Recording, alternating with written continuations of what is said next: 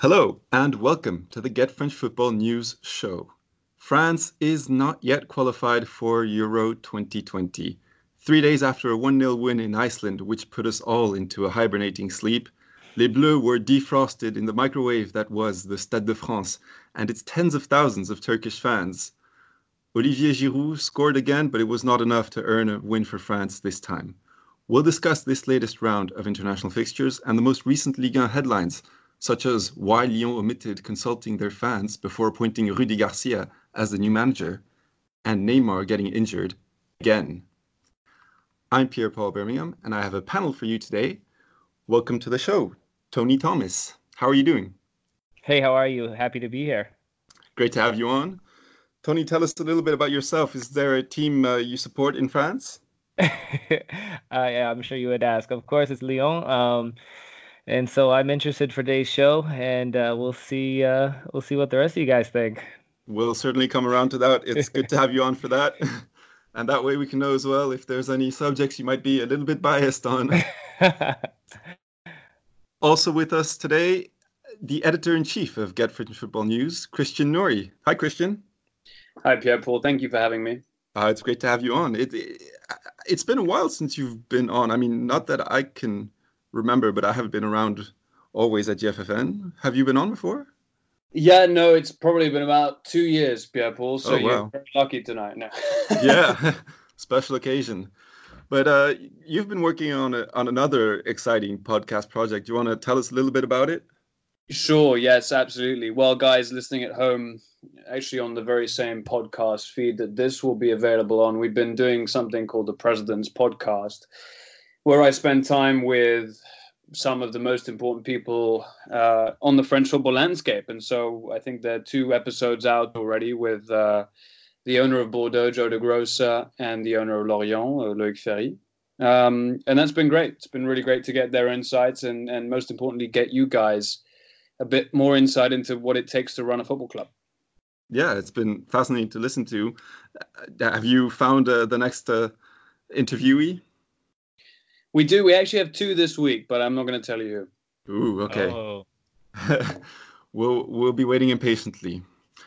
Right, let's get started with the France-Turkey match, which took place on Monday night. We're recording just a few minutes after the end of it, and it was a 1-1 draw, so no wins against Turkey this year for France, following the 2-0 loss in Konya back in June. Tony, even though France didn't win, is it fair to say this was an improvement on the Iceland match, in terms of entertainment at least? Oh, absolutely. I mean, they used much more width in this game. Hernandez was linking up with Coman. It was really beautiful football, honestly. And then Griezmann, he kind of seemed like he got a bit confidence back, which I think is all that it was. I think the time at Barcelona has been a bit up and down, so I think it's kind of messed with his psyche a bit. But today he really seemed really aggressive, and he was linking up. Those 3 they were linking up all game, and it really created some beautiful chances.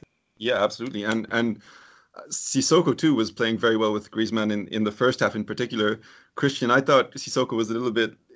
The first half was reminiscent of the Euro 2016 final, in my opinion. Would you agree with that? I don't really want to ever think about that match again. Okay. Listen, I thought it was interesting that we've got to know Didier Deschamps as someone who likes to be stuck in his ways in this adventure with him as the head of the French national team. I thought it was very interesting that he made, to me, 2 really quite big changes for what was the most important game in this group. One is he inverted the kind of asymmetric 4-2-3-1 that won the World Cup. So what I mean by that is that typically the shape that Didier Deschamps goes for is a 4-2-3-1 going forward, but a 4-3-3 without the ball. So typically Matuidi will play as a nominal left midfielder and then join the 3. Tonight Matuidi was playing as part of the 2, and that's obviously because both N'Golo Kanté and Paul Pogba, who would typically start in those 2 positions, have fitness issues to varying degrees of seriousness. So not only did he switch the side at which that 4-2-3-1 was asymmetric, with Sissoko, I think, supposed to be playing a bit deeper than Coman on the other side. But he obviously chooses to start with Wissam Ben Yedder, which I'm sure we'll get onto. Listen, I like Moussa Sissoko. I actually think from an attitude perspective, he's probably one of the greatest professionals that France have had in the 21st century. That may be saying, I mean, maybe that sounds like I'm saying a lot, but if you followed France closely, it's not saying so much. Maybe. But look, he's a fantastic professional, but I think actually, in the last 12 to 18 months, he's got a lot of joy in a kind of a more box-to-box central role with Tottenham over in England. And whilst he was countering at pace, which I think was fairly unique for most of that game in comparison to his French teammates, whilst he was showing some good flashes, the end product wasn't there from him tonight, and really from anybody, to be honest. Yeah, that's a little bit true. I'm always very glad to hear other people noticing that shift from the 4-2-3-1 to 4-3-3 that happens in every French match, the asymmetric formation you talked about, because sometimes when I see people criticizing Deschamps, I think I must be going crazy and I must be the only one seeing it, that he's got this interesting plan set up. But thank you for that analysis, Christian. It was very good. The other change you mentioned briefly, of course, was Wissam Ben Yedder starting as the number 9 instead of Olivier Giroud. What did you make of that decision, Tony? Was it probably due to Giroud's fitness levels? Well, I think maybe there was a bit of lack. There may have been some creativity issues there also, but I definitely think it came down to maybe fitness and just trying to get him, slowly back up to international play. But I mean, just in general, there was a play. I think it was in the sixth. Maybe the 60th minute there, where Ben Yedder was in the box, and you could almost just imagine Giroud being there and like chesting the ball, to Griezmann or to one of the wingers, and he kind of made a mess of it. It was this completely crowded box, and you're like, yeah, this is why Giroud's typically here. Yeah. But just to touch on what you said earlier about coming back into the 4-3-3, it almost was like early on with Sissoko there, it was almost like that 4-3-2-1, like that Christmas tree formation at some points. But it kind of really kind of highlighted that old school 4-3-2-1 early on, but they didn't really have that holding center forward to finish it off.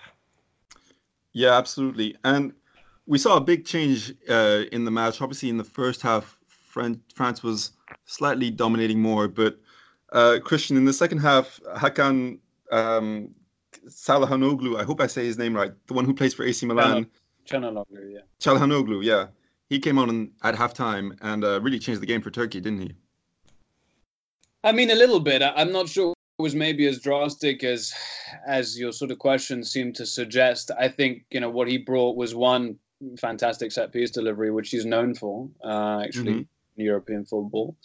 But yeah, I mean, someone to play a little bit in between the lines for Turkey, which felt, frankly, like they were missing in the first half. But I mean, let's be honest. Okay, maybe the kind of persistency of French pressure was a little bit more broken up in the second half. But I don't feel like it necessarily moved the needle of the overall shape of the way in which the game was going and the game was played. I mean, I think in both of these two sets of matches, what has been frustrating to see is more generally the kind of lethargic nature in which France have been constructing attacks. I think, to be honest, that was down to a couple of reasons, and they're both slightly different in both games. I think the first game was a hard place to go. It's from a kind of geographical weather type perspective, and then also the atmosphere, etc. That's a very difficult place to go. So there was naturally a little bit of uneasiness in the first 20 minutes against Iceland. And then tonight, it was tricky. When you have Paul Pogba in there, in the two, you can be sure that he's going to be seeking to move the ball on with a fair amount of pace, right? Okay, some of his passes may be a little bit too ambitious at times, and the accuracy might not be there. But you had a lot of players playing tonight who really, I think, felt the pressure of the occasion and felt like this was a really key game for them in terms of either staking a claim to be in that starting 11 in less than 12 months' time, hopefully for the Euro, should France get there. or actually just to show themselves to be some sort of weight for the 23. I mean, I thought Wissam Ben Yedder today played without courage or conviction, and you could see with each touch that didn't work out, or each attempt at a link up with Griezmann or Coman that wasn't quite there, his confidence continued to wane and wane. And I was surprised that Didier Deschamps waited until I think it was around the 68th minute or so that Olivier Giroud was hauled on. Mm-hmm. And I thought Coco Tolisso today was a bit better than he was against Iceland. But, again, it's very much playing not to make a mistake. And Right. Whilst I understand that tactically, because actually the kind of playing with zero fear back in Turkey in summer fundamentally failed, it did feel, to borrow a phrase from Arsene Wenger, a little bit like the handbrake was on tonight. Absolutely. And yeah, we kind of saw that already back on Friday against Iceland with Wissam Ben Yedder. He had one or two very, very good chances to get a goal towards the end of the match and missed both of them, which is really strange given, his obvious form right now with Monaco. But that, you picked up on Deschamps' kind of slowness to make a substitution, and that's something that happens quite often. He never makes early substitutions, or very rarely. And, I feel maybe that's one thing that he might be able to improve on. It does raise the question of, I mean, we always talk about how France has so much talent available, so much, depth in the national pool, so many players they could select. But whenever players like Mbappe or Pogba or Kante are missing, as they were over this break, uh, we do the players who take their positions in the starting lineup never really succeed to live up in their shoes. I find. Tony, is that something you would agree with? Well, it kind of goes back to what Christian was saying, kind of almost starting with Tolisso. Mm. France, the way they play, they need the backs to use the width, and they need the midfielders to be all around. Pogba has the ability to make these passes and these through balls and these pings that gets the game going, and Tolisso just doesn't have that sort of quality. And Matuidi being there, he was. I thought it was actually really refreshing to see him back at the two with next to Tolisso. But when you don't have Pogba there and you don't have a holding center forward, the way the formation is set up is to play through the wingers and those attacking players. And without the excellence of the midfield, it just doesn't get along. And it also is difficult to have, like you said, Sakoko, he does bring this level of professionalism and effort. Like there was a couple of times where the finishing wasn't there, the touch wasn't quite there, but the effort was just immense. But it wasn't having Mbappe, it wasn't having Pogba there to make this sort of finishing quality. And do you think that, I mean, I have another question which, might contradict my previous one, but in the end, does it matter that much whether France plays very well or not for qualifying matches? Because are they a good indicator of, how France will perform next summer? Yeah, I mean, Piepo, I think it's a good question, but I want to add some context to what we've sort of seen in these qualifiers. Didier Deschamps' main objective after that failed first match with Australia, which was a complete pain to watch, was to build a team that Back at would the World win. Cup. Yeah, back in the World Cup. Sorry, yeah, back in the World Cup was to build a team that would absolutely not lose. And so you have in Paul. I think we can all agree tonight that in Paul Pogba, Kylian Mbappe, and N'Golo Kanté, you have three absolutely generational talents, incredible players. And so the plan, which ultimately ended up working, was actually to evoke moments of counterattacking brilliance, playing against sides that were frankly more cohesive than France. Whether it was Belgium, the Argentina game was a bit more crazy, but even Uruguay and the way they played, the kind of more there was kind of more solidarity there. And actually, the final against Croatia was a little bit wobbly. But Didier Deschamps did not want to be in a situation again where they could get done in the 118th minute by Eder, for example, going back to the Euro 2016 final. But typically the amount of possession that France had in most of those games was around or below the 50% mark in the World Cup. Now, obviously, so now they're in a different context. They're world champions, and everybody in this group, it actually doesn't matter whether it's Turkey or Andorra, has been sitting back with three banks of players and really trying to be as resolute as possible. So, France, for example, opted to put out a stat over the weekend. France have had the most amount of possession average amount of possession per game in these Euro 2020 qualifiers. So that means that you have a system which is the same, but actually playing in a completely different context. And so France have not actually, in my view, really blown anybody away entirely at all in these qualifiers. Maybe hinting a little bit of what you're saying about, does it really matter about the result? Maybe it doesn't, right? Because maybe we can stick with this formation when we start to play better caliber opposition in Euro 2020. But because of this system basically built on individual brilliance, it's very, very intimidating and difficult for players who just aren't of that quality of generational talent necessarily yet, or don't have that confidence, like Corentin Tolisso or Wissam Ben Yedder, to come in tonight. And so I think that's kind of just an important contextual point about whether it matters to how basically France qualify for Euro 2020. I mean, the fans will probably say no. I think Didier Deschamps would probably say yes.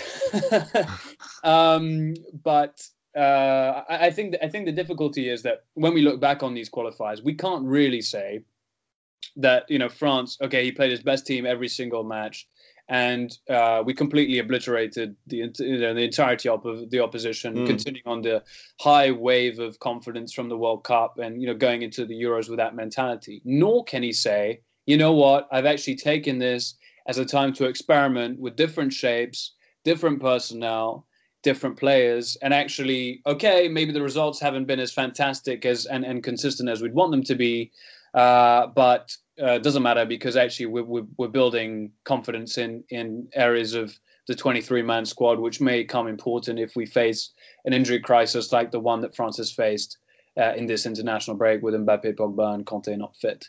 So I actually think it does matter, and I think there is this element that is going to at least be in the back of the mind of Didier Deschamps. I mean, maybe fans won't care, but the way in which he's treated this qualifying round, and I think it's in part was brought about. I think he would have been a little bit more experimental had France done kind of wiped the floor with everybody in that non-competition, the UEFA Nations League. But that wasn't the case. That just wasn't the case. Netherlands completely obliterated France. That's true, yeah. And so all of a sudden, actually, we're going to be relying on Olivier Giroud and Blaise Matuidi, so long as they're fit, for Euro 2020. And I don't mind that. I love both of them, I think, more than most people. But I think actually it's difficult to say that France have necessarily moved forward in any context over the course of these qualifiers. Yeah, that's a very good point. And it's kind of true as well that I don't know if it's a mentality question or something, but France have never been very good at qualifying. I mean, in recent history, they've always qualified, but sometimes with difficulty, and for better or worse at the tournaments. But I don't think it probably isn't a very good indicator. Tony, did you have anything you wanted to add to that? I don't know. I kind of agree with the last part Christian said, that it may be because they didn't blow anyone out of the water, that there wasn't a bit of experimentation. But like we said, so even going back to the to the older '98 squad, it relied on the attacking players, and with this squad, it relies on Giroud being that holding forward, and Mbappe and Griezmann creating those attacking options. Well, if there is an injury to Giroud or Mbappe like we have now, I would expect that you'd have to. We kind of range a manager by their ability to make these sort of adjustments, and you would think maybe like if we don't have the Mbappe available and Giroud does have a fitness issue, or we're trying to work him up to this fitness, why not try something different that utilizes some of the attacking options France has available? Mm. One man we haven't talked about that much yet, and that we definitely should, is Olivier Giroud. And I'm going to very selfishly talk about him myself because he was obviously the one who scored the winning penalty against Iceland back on Friday while Griezmann was receiving treatment off on the side of the pitch. He scored again today, just 2 or 3 minutes after coming on. Scored a corner after he obtained the corner with what could have been called as a handball potentially. Didn't get it, just like against Iceland, by the way, where he also could have obtained a penalty for a handball, which he didn't get. And slightly ironically, the goal he scored, his header took a slight deflection off a Turkish hand before going in. So there was some justice there for him, and he's now on 38 goals for the French national team. And he 2 goals this international round, having only played 18 minutes with Chelsea since the last round of national team fixtures. One final point on this match, Christian. There was some apprehension about what might happen in the stands with, around 30,000 Turkish fans expected at the match. Obviously, a complicated political and diplomatic situation between France and Turkey at the moment. But in the end, it seems that everything went quite well. Well, yeah, I mean, we'll have to wait and see if there are any reports post-match, because I was told that the main concern wasn't that something was necessarily going to erupt in the stadium, but actually maybe there'd be some scuffles outside of it, both on the way in and on the way out. There didn't seem to be any reports or anything that I've heard of trouble before the game. I think it's really it's kind of not for us to comment. The tension that was stoked and concerned, or started to concern French authorities over the weekend, was this salute that the Turkish players performed. I believe it was during the national anthems. And after scoring as well, yeah. And after scoring, yeah. For their match against Albania on Friday, I believe it was. And so, listen, football is so far away from, in my view, basically the events going on in Syria, that it's difficult for us to really add anything to that. I think we've got to add, of course, that football should be a spectacle, and football should always bring people together. Doesn't matter where they're from and who they are. And so if tonight does go without incident, then I would say that is, again, a triumph for football over everything else. France is tied with Turkey on points at the top of the group with 19 points each. Iceland is in third place with 15 points, so that's why France hasn't quite qualified yet. There are 2 matches left against Andorra and Moldova over in November. Some other international news. The U21s played on Thursday. Very convincing 5-0 win in Calais against Azerbaijan. 2 goals from Hudson Edouard, who now has, I believe, 6 goals in the last 3 for the U21s. Yeah. Also scoring Danaxel Zagadou, Houssam Aouar, and Arnaud Nordin. They play again tomorrow away to Slovakia. Some contract news for not contract, but administrative news for the French FA. Christian, it seems that Noël Le Graët might be running again for a re-election next year at the head of the FA. Yeah, I mean, like every seemingly long-lasting French politician knows when to run. A year after winning the World Cup, and having a very successful Women's World Cup hosted in France this summer, which obviously you were a part of, Pierre-Paul.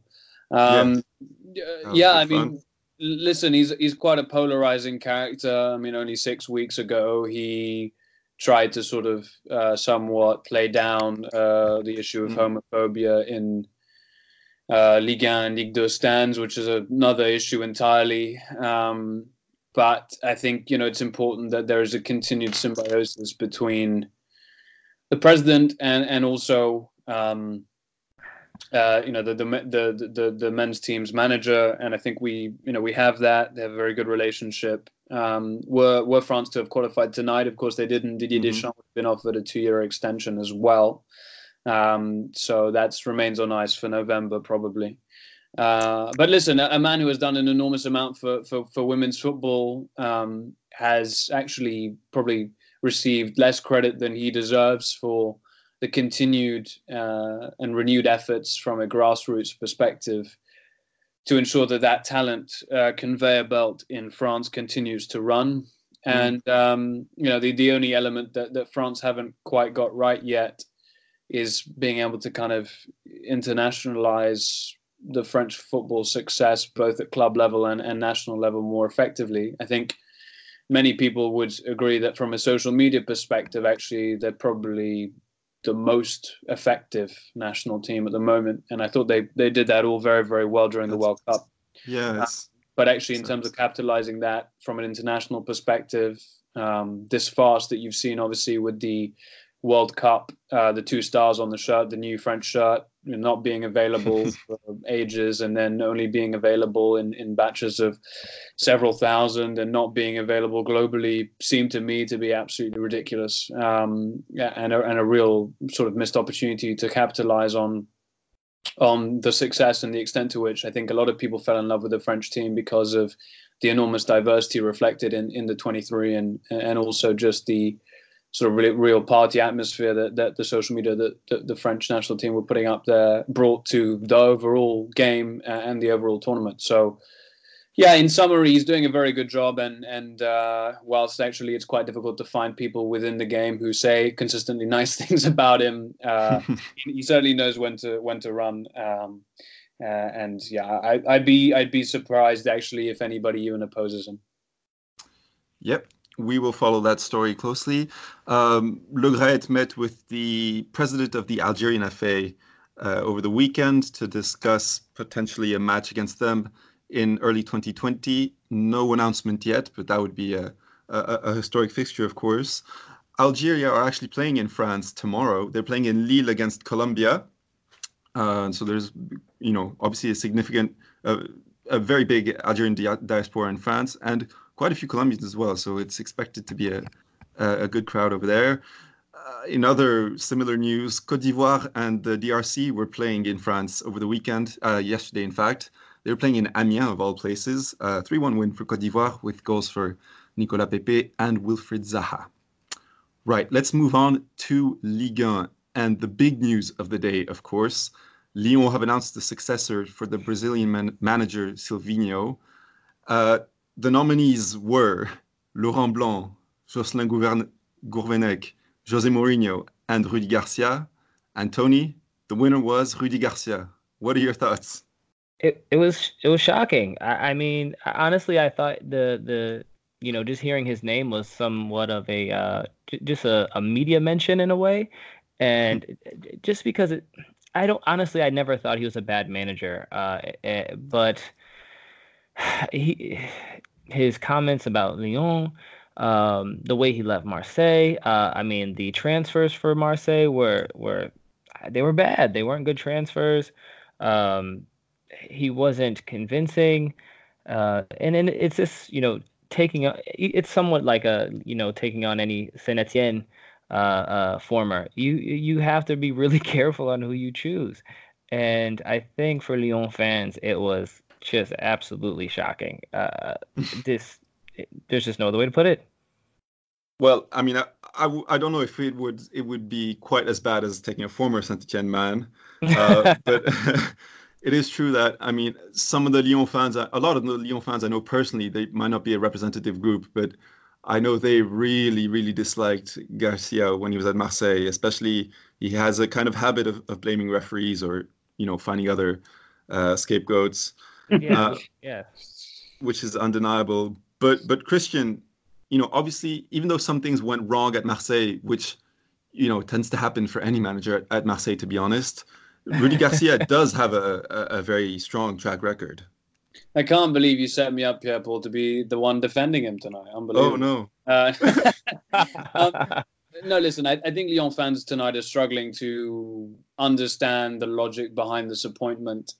And it's a bit shocking to them, especially because they have a president who typically thinks absolutely everything out fairly fairly accurately and over 30 plus years, fairly brilliantly, I think it has to be said, in terms of how the club is run. So For sure. I understand the surprise and shock. I think he has sort of, when I say he, I mean Lyon president Jean-Michel Aulas, I think he made a first fairly big miscalculation, and I think he made it this summer already. I think it's important, again, to kind of look at the context here, of hiring someone hiring two people to take control, when Aulas in his tenure has always wanted control of essentially everything. He's typically picked managers who he knew he could not necessarily bully, but either have a very productive working relationship with or essentially control. And, all of a sudden he didn't even speak the same language as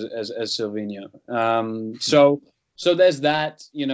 I think, yes, Rudi Garcia, when he took over at Marseille, had a good spell initially. I think we also have to remember that he had the worst win ratio in 2018-19 for a Marseille manager since the early 2000s. I think the irony, and I've seen a lot of Lyon fans today sending me messages, sending me tweets from Aulas from 3 years ago or 2 years ago, demonstrating about the arrogant Garcia and no, Garcia is not having a Lyon job and stuff like that. They should have an interesting history. Yeah, exactly. And so the beginning of November, this Marseille-Lyon game, which maybe we'll touch on, maybe we won't, is going to be crazy. It's going to be probably as intense as it was when a couple of seasons ago they put up, the Marseille fans put up Mathieu Valbuena in effigy, because he's the last high profile figure to go from Marseille to Lyon, right? So Rudi Garcia is next. So I think Aulas maybe was a little bit shocked at his own boldness in appointing a duo in the sporting director of Juninho and the manager Silvinho, who basically both had 0 to none experience in the roles that they were given, and so has very aggressively returned to try and bring back stability. And so stability to him was a French-speaking coach. I think the Jose Mourinho thing, frankly, was more of a PR stunt. I don't think they could actually get near his salary. And so it was always, in my view, going to be a French-speaking coach. And then all of a sudden, it was the question of Laurent Blanc wanting, apparently, to really quite change the makeup of the backroom staff. And Rudi Garcia, who basically knew, I think, that he needed his reputation to be repaired after last season. Also, things at AS Roma didn't end well either. So all of a sudden, he becomes a little bit of a toxic good in terms of the European managerial market. And so sees Lyon as a fantastic opportunity to right that ship pretty quickly. You look at Laurent Blanc, who I think was the other very serious contender, and Jean-Michel Aulas has said in an interview with RMC tonight that actually almost hinted that Juninho was the one who picked Rudi Garcia and that he feels very fondly for Laurent Blanc, and maybe he received some backlash or differing opinions from the rest of the Lyon board with regards to Laurent Blanc. But Laurent Blanc's been out of work now for... Was it 3 years? 3 years, yeah. 3 years, yeah. 3 years. And that is toxic, unfortunately, because regardless of whether or not you did a good job previously, it's all, fans, the opinion of fans are increasingly important for clubs, not really because of the kind of monetary value of fans, but it's much more the fact that fans can affect players and coaches and players' families and coaches' families much more than they've ever been able to through social media. I mean, we saw last week the Toulouse manager, Alain Casanova, who stepped down because members of the family were receiving death threats on Twitter. So, that I think is all pretty difficult for someone like Laurent Blanc now. In terms of the sort of football that we can expect, really, who knows? I mean, it's someone who has always surrounded himself with assistants who have expertise in defending and coaching defense. And this, again, is an incredibly attacking squad. And I think the thing that Silvinho got completely wrong was not only did he fail to figure out his settled 11 or settled formation in those opening 10 matches, 10 competitive matches that he had in charge, but he was incredibly conservative as a coach with one of the, I think probably one of Lyon's most exciting sides ever Yeah, from and a on young. that point, if I recall correctly, when Garcia arrived at Marseille, it was around this time of the season, sometime in October or November, uh, and the first match was against PSG, and they set up in the most defensive way possible. They had zero shots and a ridiculously low possession stat, etc. And it was the first time in years that Marseille had been so uncreative. And I think for the first few weeks at least, I don't remember exactly how long it lasted. That was a kind of trademark of that team. And seeing that he's arriving in similar circumstances here with a few big games up ahead, obviously the Champions League, the one against Marseille, as you mentioned, how we can ask ourselves, how is he going to strike a balance between the temptation maybe of doing that again if that's one of his strengths, and as you mentioned, the squad that he has. But Tony, some of the news from today and also from the past week really was that the kind of Lyon prodigy that a lot of fans are excited about, Ryan Cherki, has been training with the first team for a week and has continued to do so today with Garcia. Do you think he might figure with the team anytime soon? I mean, he could, right? But like Christian was saying, this is one of the most exciting Lyon teams we've had. I love him as a player. I think that he'll be our next big player, and I see all the quality that he has, but where does he play? Does he play Sawa? Like where does he fit in right now? Is it a good time to put him in? I'm not sure. And I maybe would even lean towards that it's not yet. I'd like to see him on the team, on the senior squad, and to be worked in certain situations. But what sort of impact does that have? Does it have a meaningful impact? I'm just not sure. And I would rather see Lyon try to piece together the season to have a respectable finish. It's with a move like this, it's really like I think it kind of teeters to the point where you're not sure, does this spiral out of control, or does this, okay, can we maybe, is this a coach that we can just settle in and just try to find a finish somewhere? Yeah. And I had another question, actually. You mentioned at the start of your answer, Christian, I think that you said that Olas suggested on the radio that it was Juninho's decision, something like that. Yeah. But in the official statement they released earlier in the day, it seemed to really kind of uh, frame Olas as, obviously Yeah. in his great wisdom and experience and so on, be the man behind this decision. So it's, I If mean, I if don't I know may what to ask, make of that. didn't Yeah. he also say that if I was looking to appoint Laurent Blanc, I would say so, or something like that?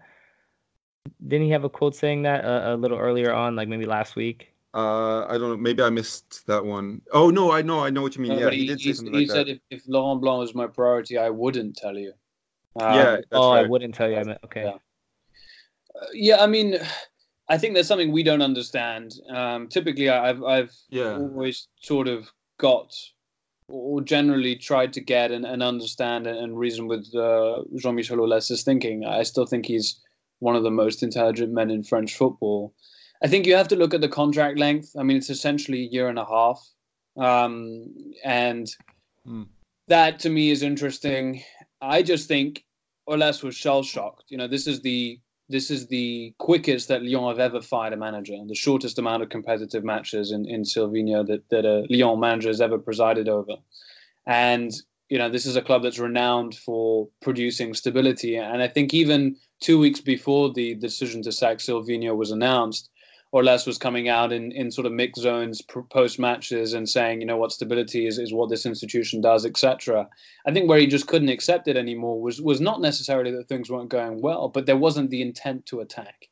And he sort of referenced that against following the game against Nantes, and then also following the game against Saint-Etienne, where he said we cannot do nothing in terms of the kind of overall intentions of the side.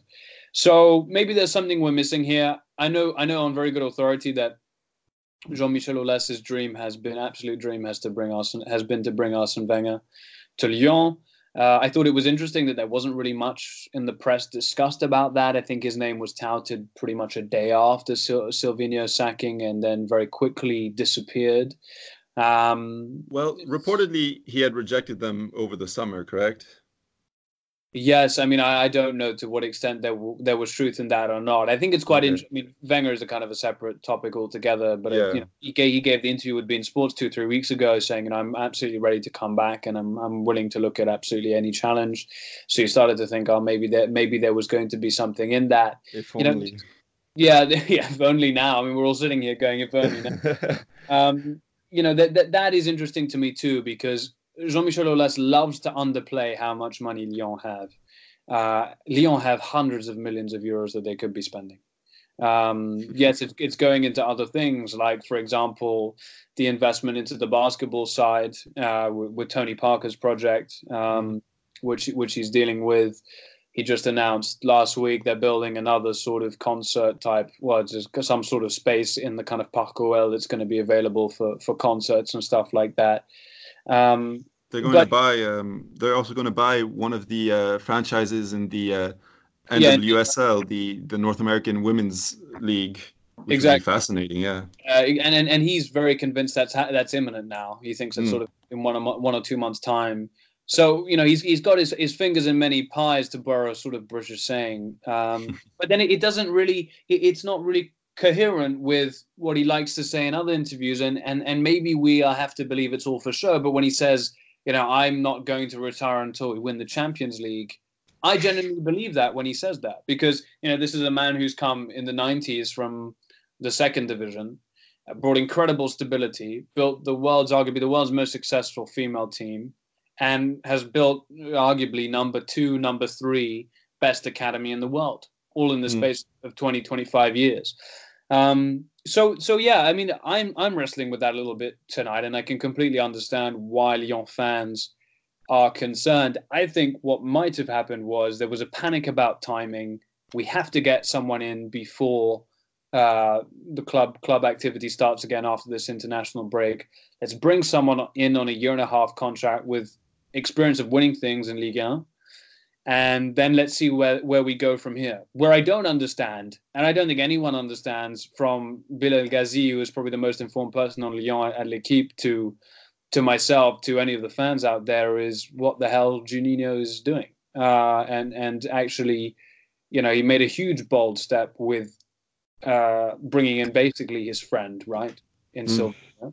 And now Le Parisien reporting today, he really didn't want Rudy Garcia. Jean-Michel Aulas saying in the press tonight, actually, Juninho made the decision, saying that over and over again very, very clearly. Either Aulas is already, I don't know, maybe putting him in a kind of scapegoat position so that if this goes wrong, he can completely justify getting rid of Juninho after 2 supposed failed managerial hires. Or there's some real disconnect here in terms of messaging. But it's just not like Lyon for that to be the case. Yeah, that's absolutely true. And I mean, hopefully you'll get to ask him on the President's Podcast one of these days. That would be fascinating. I'll put in a word. In other news, you mentioned that Alain Casanova had resigned from Toulouse earlier last week. You mentioned the threats and the reasons for which he decided to call it quits. Toulouse are 18th in the league. They announced today they were appointing Antoine Comboiré, who is this is his 7th club in France that he'll be managing. What do you think of that appointment, Christian? Listen, I don't think it's particularly inspiring. I think it's again made. It's another 1.5-year contract. I think it's made to try and ensure that Toulouse don't go down. And I think what is going to be really quite a competitive league at the bottom this season. I think both Metz maybe less so, but Brest have brought in some great young players, have a very coherent style of play, did well to bring in the sort of attacking manager, Olivier Delalio, who obviously was responsible for Dijon being in this division for several seasons by being fairly expansive in the football that they play. Comboiré, I think, is fantastically good with a settled team. I think he did pretty well, to be honest, if we're being honest here, guys, to keep Dijon in the league last season. Mm. I don't think it's inspiring. I think it's, again, not really giving somebody else, maybe in Ligue 2 a bit of a chance. But, you have to understand, to be in Toulouse president Olivier Sedran's position, you haven't played really even 30 minutes of vaguely nice football this season. You have, someone in Max-Alain Gradel who is basically, perpetually furious and, wants some idea of what the vision is because, frankly, he's shown incredible loyalty to this club. A little anecdote for you guys. I mean, maybe you remember it, but maybe it was last season or was the season before. In a kind of Casper Dolberg fashion, he had his Rolex watch stolen from the Toulouse dressing room. And actually, it wasn't uncovered. It was clearly the Toulouse determined it was clearly one of the younger players. And Gradel, despite basically carrying the team, I think last season he contributed about 45 to 50% of Toulouse's assists and goals combined. He's still there and had opportunities to go to the Middle East this summer and turn them down. So, whatever Kombouaré ends up doing from a tactical perspective, he has to ensure that Gradel is front and center, whether he's playing as a 10 or on the wing, and build around that and try to build some sort of coherent style here. At a club that continues to have some exciting young players. Obviously, we talked a little bit about, very fleetingly about France under 21s tonight.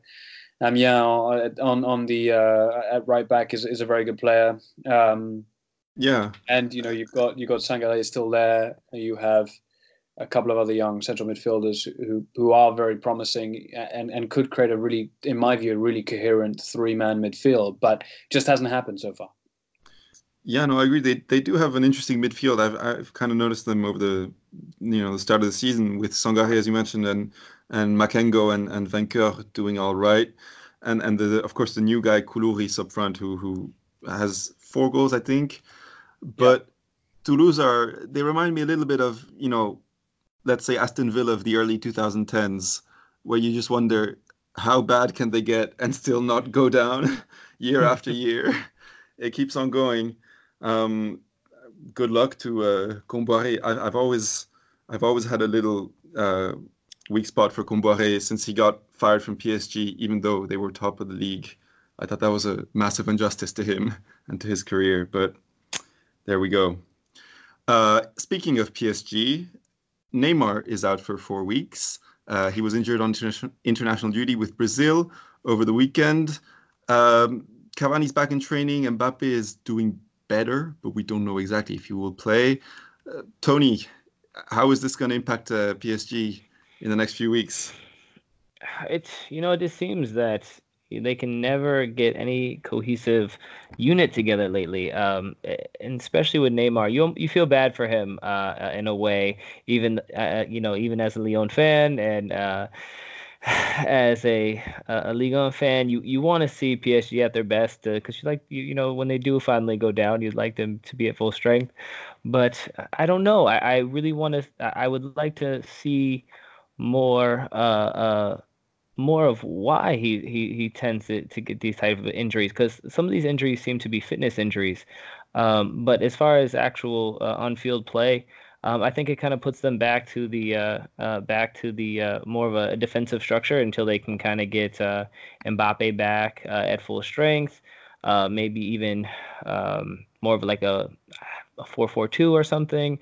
Something they could play off of what they have available. But I mean, injuries have plagued them, but they're still at the top of the table. So they're still PSG. Yeah, they should be okay in the league.